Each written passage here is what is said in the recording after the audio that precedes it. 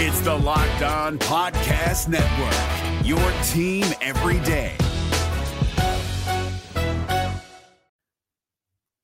The Locked On MLB Fantasy Minute is presented by Prize Picks. Prize Picks is the most fun I've had playing daily fantasy baseball and winning up to 25 times my money. Download the app today and use the code LOCKEDONMLB for a first deposit match up to $100.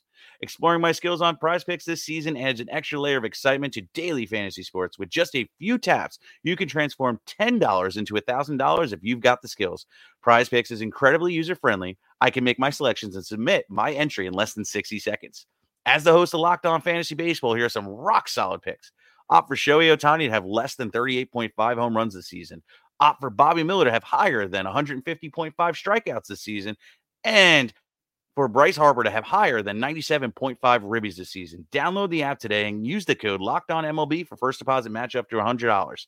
Again, download the app today. Use the code LOCKEDONMLB for first deposit match up to $100. Pick more, pick less. It's that easy.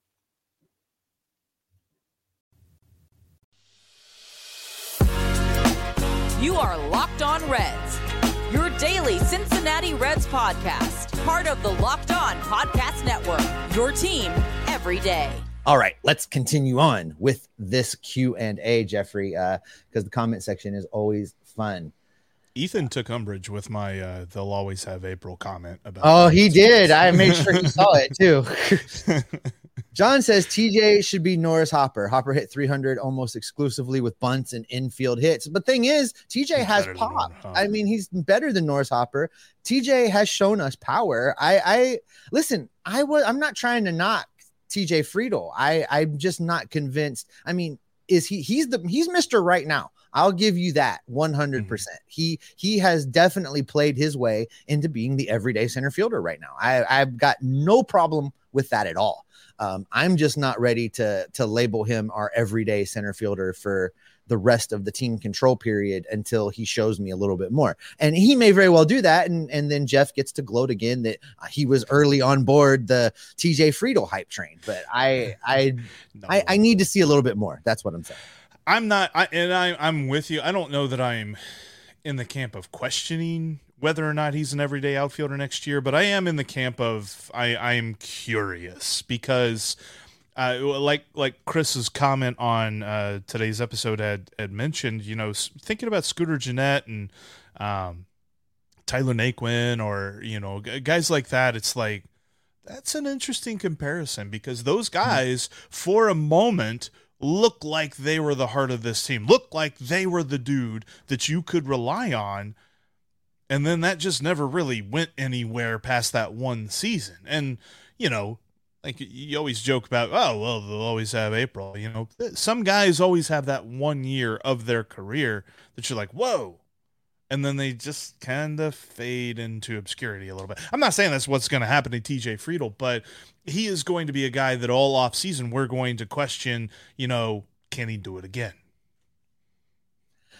Here's a name we didn't mention talking about guys that could come up from AAA, and Hollywood reminds us that Jose Barrero is sitting down in Louisville. Are you interested in a Jose Barrero reunion for the September playoff push? Why or why not, Jeffrey? I'm not. Just shaking your head. He went down to AAA, and he actually like one of the things that I think was most frustrating about Jose Barrero for the last couple of years is that he wouldn't do it in the majors, and then he'd go down to AAA and he'd set AAA on fire. He's not even doing that now. He's not hitting very well in AAA. Like he'll uncork a homer every now and then, but consistency wise, he doesn't even have that consistency at the plate in AAA now. And that's been his biggest question in his short time. Make no mistake about it. I don't think that he has gotten what you would consider to be a fair shake in the major leagues. But I don't think that there's any room for him to figure that out here in Cincinnati. I think if he's going to do that, it's going to be for another team. Matthew checks in and says, India leading off again. Is India going to be the leadoff hitter when he comes back? Do you want India to be the leadoff hitter when he comes back? Because he was much more successful up there than he was pretty much anywhere else in the lineup. I think I'm going to play. Yeah. I think I'm 100% in the camp that I want TJ Friedl to lead off. I think he has the ability to get on base in every stretch of I think he's better at getting on base than Jonathan India is. And don't know that I would have said that preseason. So because I know that India is going to play, as long as Jonathan India is a member of this team, India is going to play, whether it's second base or DH. Yeah. That's just the way it's going to be.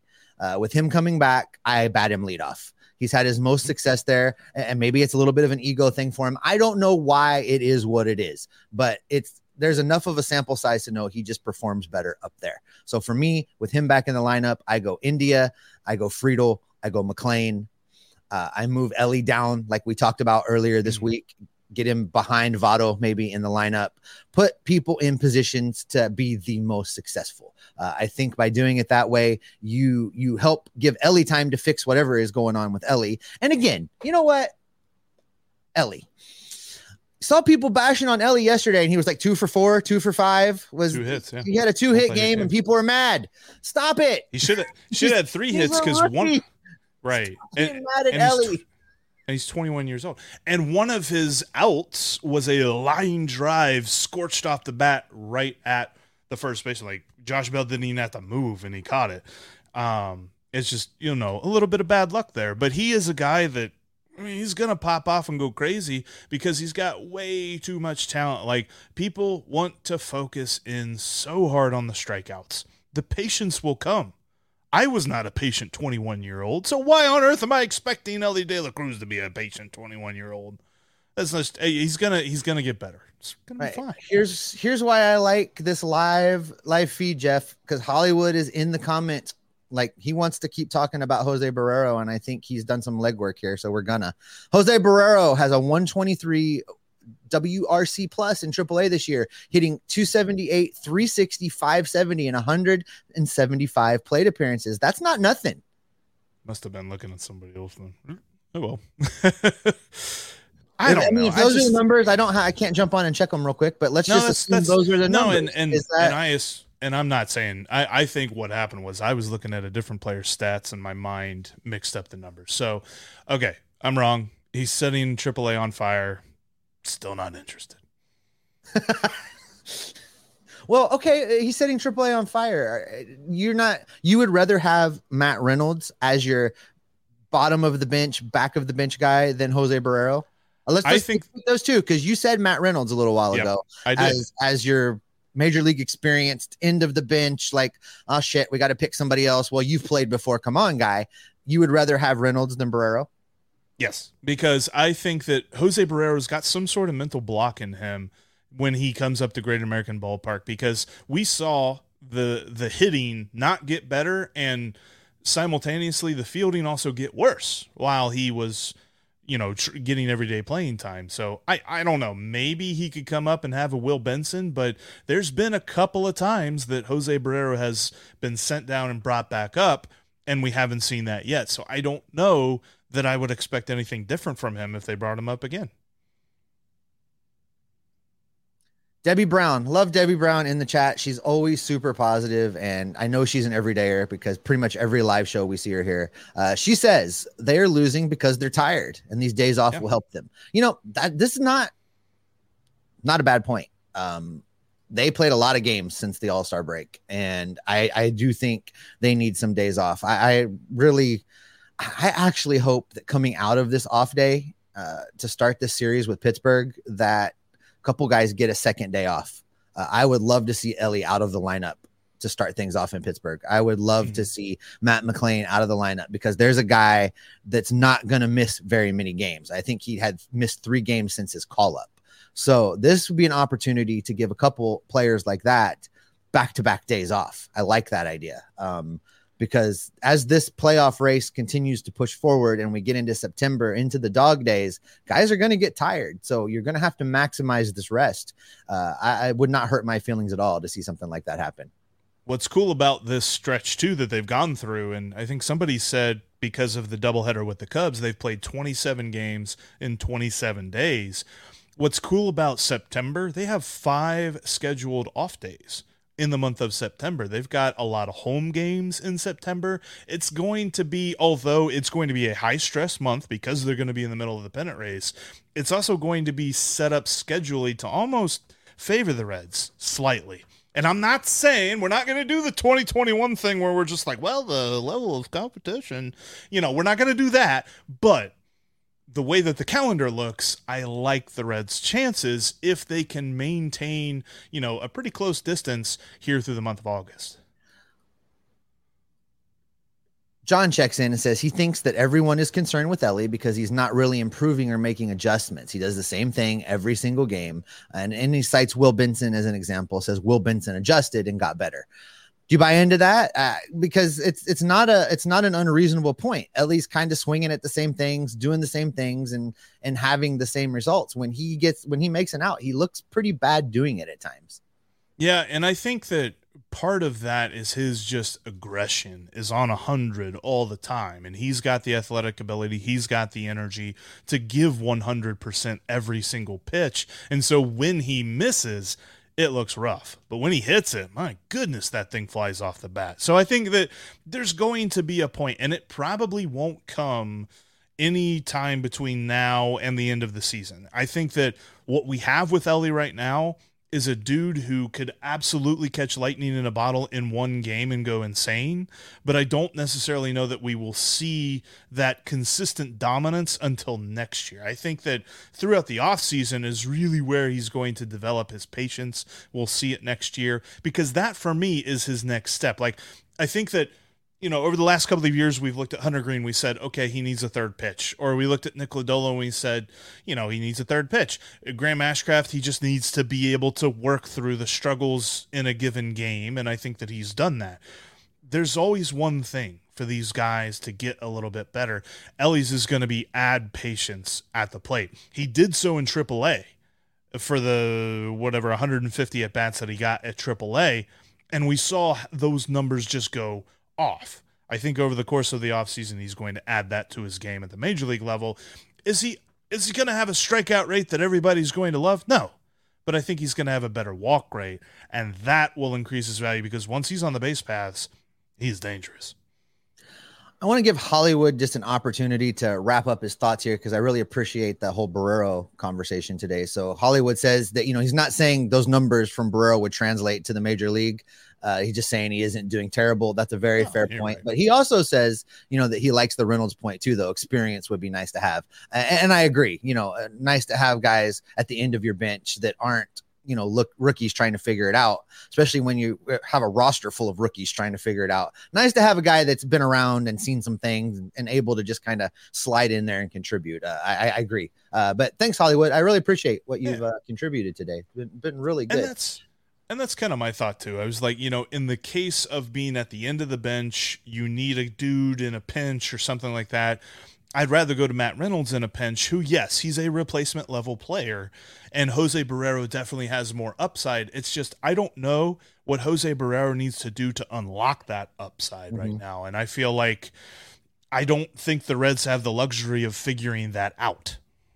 Right. Because, in the grand scheme of things, you'd have a Matt Reynolds who, let's face it, but just be happy to be here, right? I'm just happy. I'm just happy to be here. I'm just glad. Right. And then you've got a Jose Barrero who would be trying to prove something, who would be trying to show. And that's where you get guys pressing and you get them swinging at things that they shouldn't be swinging at and doing things they shouldn't be doing. So I see the value in that. So it's fair point. That was fun to talk a little bit about our old friend, Jose Barrero. Austin checks in. Austin Hunt says, is David Bell over managing? This is the thing that Jeff, you and I have been talking about since David Bell got here. I've always done the comparison of, he reminds me of one of those guys that standing there going, I don't know what to do with my hands. I've got to do something. I'm going to make a pitching change, like that.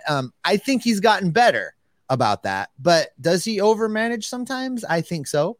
I think that's what separates him from Craig Counsell right now. We had this conversation on the crossover with somebody that it's escaping me right now, but we talked about ranking the managers within the division, and we all settled on Craig Counsell. With Sam that's from right, Locked On with Sam Cubs. from Chicago. That's right, from Locked On Cubs. So we all settled on Craig Counsell probably being the best manager in the National League Central right now, because he doesn't do that. And David Bell being probably next in line within the division, just because he gets it right a lot of the times, but he still does that thing where, why not let Williamson go out there one more inning or work through a jam? Why not let Graham Ashcraft do a thing? Why not? We ask that question a lot. And a lot of time it's when the moves don't work. And when they do work, we say, David Bell knows the team better. So, look at us. But I think David Bell still does have a tendency to overmanage just a little bit. And I don't necessarily know that the most recent loss can be attributed to overmanagement, but I do agree. There's sometimes where you're just like, okay, that was a little bit. I think the Will Benson pinch running when he probably should have pinch hit for Nick Senzel at the plate at that moment, I think that's a little bit of David Bell going like, okay, like, the Charlie Day thing from It's Always Sunny in Philadelphia. Like he's trying to, it's like, who in the world is this guy? Like, I don't think that's what happened in the relief pitching decisions, because it is a very easy, like every manager in Major League Baseball sees Luis Arraez coming to the plate, who is a left-handed hitter. They've got their left-hand reliever ready in the bullpen, who up until that day had looked pretty good in a Reds uniform. And so you're just like, okay, he's going to get Arraez to hit a ground ball or something like that, and we'll be good to go. But that didn't happen. It's just sometimes your dudes have to perform when you call on them. And that just didn't happen for David Bell on Tuesday or on Wednesday. Bassface checks in and says, Will Benson got sent down for a reason, and he was playing bad, and he got sent down to make an adjustment. He asks, is Ellie going to get sit down to figure it out? And he says, yeah, I didn't think so. And you shake your head while you're reading it. No. And honestly, this feeds into the thing I was saying the other day, Jeff. Our expectations of Ellie De La Cruz are part of the problem, because Will Benson got sent down, and when we talked, he was 1 for 40 something. I mean, it was bad. It was so bad. It was beyond bad. Ellie De La Cruz right now in 225 big league at bats is hitting 262 with 9 home runs, 22 RBIs, 17 stolen bases, and an OPS of 756. That's a far cry from 1 for 40. Yeah. So no, they're not sending Ellie De La Cruz down. Ellie De La Cruz doesn't deserve to be sent down. Does he have things to work on? Yes. Is there a lot of room for improvement? Yes. Does he have a tremendous upside ceiling? Oh, yeah. And he'll get there. But sending him back down to AAA, I think, would do the opposite. That's the opposite thing of what needs to be done. It'll stunt his growth. The competition down there is not good enough for him to work on fixing the things he needs to fix and to developing the things he needs to develop. All of that has to happen in Cincinnati. And that's why he needs to be moved down in the lineup, because he needs to have maybe an at-bat or two less. Like, I was in the camp, he needs to get the most at-bats on the team. Now, having seen him get the most at-bats on the team, I'm like, okay, maybe he needs to slow down a little bit, because his approach at the plate is to speed everything up. And there's not a single Major League ball player that ever said they did any good by speeding things up. It's about slowing the game down to your level. And, Ellie De La Cruz is much faster than most of us, so maybe that's why it looks like he's trying to speed things up. But at the end of the day, he's not going to learn how to do that at AAA. He's going to learn how to do that at the major leagues. And yeah, the difference here, and I see a lot of people wanting to compare him because of the strikeouts to Aristides Aquino. Aristides Aquino had to improve to become a usable everyday player. Ellie De La Cruz is that right now, and when he improves, he will be a top 5 player in the major leagues. That's where, and that's where our expectations have kind of done him unjustly, but he can get there. This isn't a situation of he is not an everyday player. He is absolutely an everyday player right now because of the things that he can do on a nightly basis. It's just with that, you're going to get some strikeouts, but yeah, I saw the comments too about people talking about, he struck out too much. He couldn't even put the ball in play. Guys, he had 2 hits last night. He had 2 hits yesterday afternoon, not last night. So it's going to be You were there. You were at that game, correct? I was there. Yeah. Mr. Big Wave, showing me my big wave from my spot. Thank you very much. I know you did that on purpose. Thanks for that. I was thinking of you. Yeah. Hey, Dave Brown checks in, and I don't know if you have the ability to get to what the pitches where Ellie's missing, but Dave is maintaining that Ellie has a problem with physical and mental fatigue, and that he's missing fastballs right now. I don't have the numbers. It seems that he's not getting fastballs just from the eye test. I don't have the numbers in front of me. Breaking pitches follow, and he isn't disciplined enough to lay off. I don't even know that they're starting him off with a lot of fastballs. Again, I don't have the breakdown in front of me to really refute this well, but if he's missing fastballs, he's sure not missing them ugly like he's missing the breaking balls. And I think that's why we focus on the breaking balls. Is he chasing? He's for sure chasing on the breaking pitches.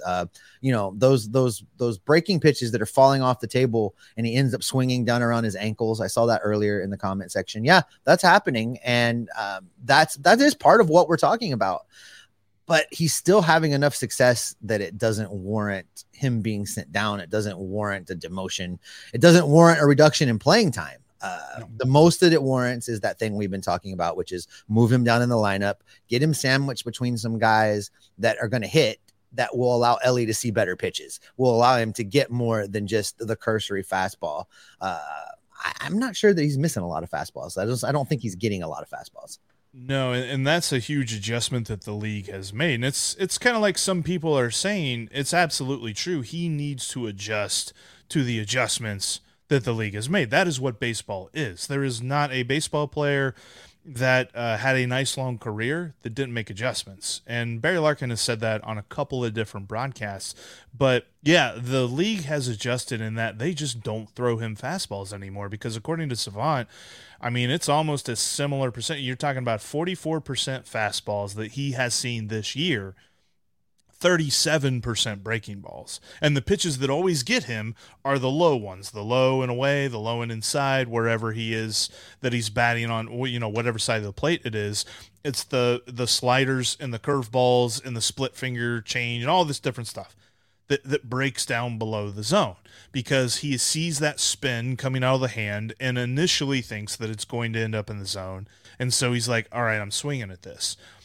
He comes up with such an aggressive mentality that I think the idea of walking to him is not something he wants to do. He has to train his brain to accept a walk and know that he is just as valuable to the Reds on the base paths as he is with a bat in his hand. I think right now he feels like he's got to hit home runs or triples or doubles every time up to be of use to the Reds. And quite honestly, if he's just hitting singles and getting on first and walking and things like that, that is going to be so much more valuable than what he is currently doing. Brandon Schneider checks in and says CES breakout month incoming. It kind of looks like that, doesn't it? We haven't talked about him very much here lately. And in a normal organization, I guess CES would have been all the talk. But, in a Reds organization that has a rookie of the rookie of the week versus whatever, so many rookies to talk about, so much going on. CES, I think, has been a little bit overlooked. He also didn't quite just come out guns blazing like Matt McClain did or like Ellie did. But yeah, I think this is a pretty good take, Brandon, because CES is definitely showing signs of making the adjustments that you have to make in order to have that breakout month. And it's starting to come. That bomb that he hit off Johnny Cueto was just so well hit and so just a beautiful home run. I said this coming out of Chicago. I really feel like, because he had a really good series in Chicago, even though the Reds didn't, he had a very good series individually. And I really felt like the power was going to start to break out. It didn't quite as much as I thought it would on this homestand, but as we get towards September and the ends of August and all this other stuff, I definitely see it coming around. He is getting much more comfortable at the plate. And as much as his strikeout percentage kind of compared to what Ellie was doing in the minor leagues, I haven't seen him look as bad on some of his whiffs. He has whiffs, but like it's not as if he's getting cheated by a lot of different pitches. And I think that he has a much wider profile of pitches that he can hit and can do damage with than Ellie does right now. Now, I think that could change, obviously, but Christian Encarnacion Strand just looks like a super well-rounded hitter. And if he is the Reds' fourth hitter for the rest of the year, I have no problem with that whatsoever. None. I mean, and think about this for a second. Jonathan India comes back and your first four go India, Friedel, McClain, CES. Wow. Yeah. That's And I think the other thing about that too, like you talk about some other playoff teams, like I mean the Dodgers and Braves are absolutely playoff teams. The Phillies are a playoff team now. You might have somebody like the Diamondbacks, Brewers, things like that. They don't have that kind of a top of the lineup deal. Like their top of the lineup is veteran dudes. And the Reds are going to roll in there with first year, second year, third year players. And they're going to be like, what the heck is this team doing here? And then they're going to see him hit and they'll be like, oh yeah, that's why they're here. Right. You mentioned old friend Johnny Cueto. Great to see Johnny Cueto. Yeah. In another the reality. Short hair throws me off. Yeah, man. I know, right? In another reality, he's a career Red, but let's not go Yeah. down that particular memory lane. But nice to see him. And I want to shout out another old friend of the Cincinnati Reds, Mikey Biceps, the no-hitter for the Philadelphia Phillies. Man, that makes me so happy. That was so exciting to see. That was, knowing some of the things he went through on his journey in life and knowing how, man, good for him. I was really excited to see that. He the goatee and the long hair now, like, got a real Doctor Strange vibe going on, seeing him on the mound. But yeah, that was a well-pitched game, and so happy to see that for him. And I think it's funny because I think most Reds fans' first thought was, why didn't we trade for him? But I at the end of the day, I was just super happy to see that he pitched that well for Philadelphia. All right, we have crossed now the 1 hour mark. So let's get to just a couple more things here. If you've got something that you've been considering commenting, drop it in there now because we are about to get out of here. But Mr. Mo says CES has changed his approach a bit and looks to be seeing the ball way better. Following up on what we just said about CES. Here's the thing, man. CES is just only going to get better. Ellie's only going to get better. I mean, Matt McLean is going to get better than what he is right now. It's very, very exciting. A guy we haven't talked about at all today is Joey Votto. And this is probably Joey Votto's farewell tour, folks. And nobody has come out and said it, but I have it on pretty good authority that he's already been told that they're not picking up his option. That's already been discussed with him. So what that means for him is he's either playing for another contract with somebody else right now, or he'll very quietly, without fanfare, hang it up at the end of the season. But he's playing at a level that makes me think he's probably playing for another contract someplace else. People that know Joey a little bit have said he wants to play next year. And if you look at what he's doing right now, Jeff, coming off of the injury that saw him miss a significant, and I mean significant amount of time, we talked about he could be up for comeback player of the year. And I don't know that he got back soon enough to win that award, but in 41 games since coming back from injury, 41 games, he's hit 13 home runs. In 91 games last season, he only hit 11.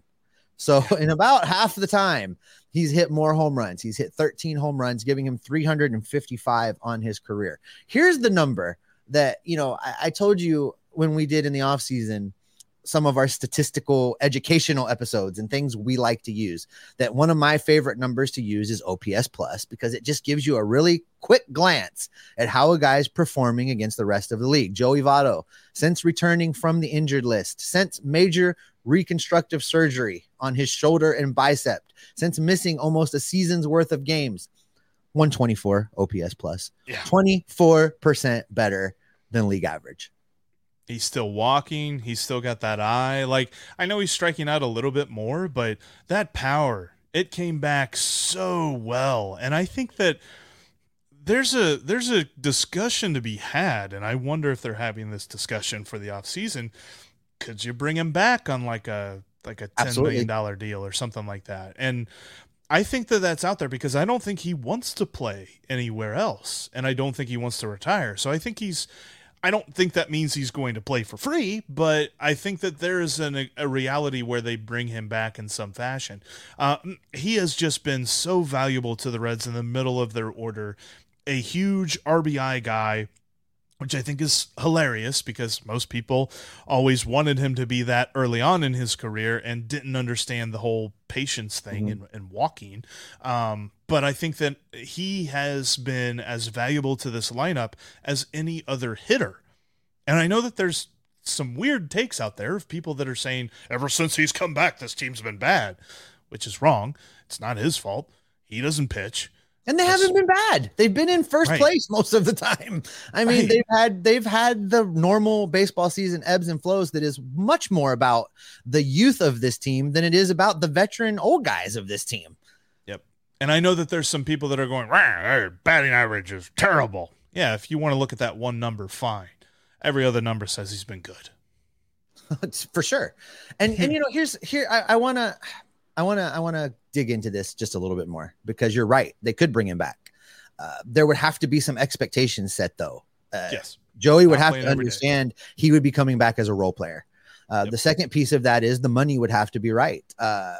They're going to buy out his final option. That's going to cost them $8 million. They're going to write Joey Votto an $8 million check at the end of this season, one way or the other.